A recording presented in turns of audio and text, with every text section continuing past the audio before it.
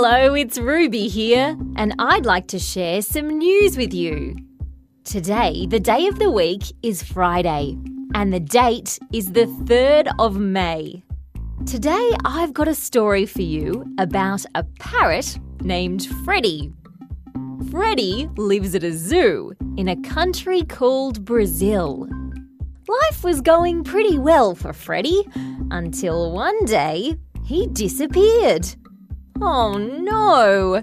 The zookeepers looked all over for Freddy, but they couldn't find him anywhere.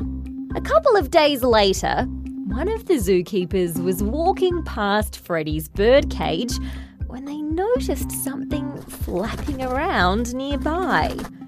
What do you think it might have been? Yep, it was Freddy. Somehow, he'd made it back to the zoo.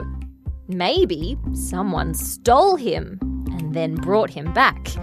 Or maybe he made an escape and then decided, actually, he missed his home at the zoo.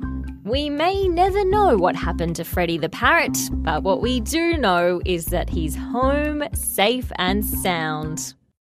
And that's the end of news time for today on ABC Kids Listen. Let's catch up again soon.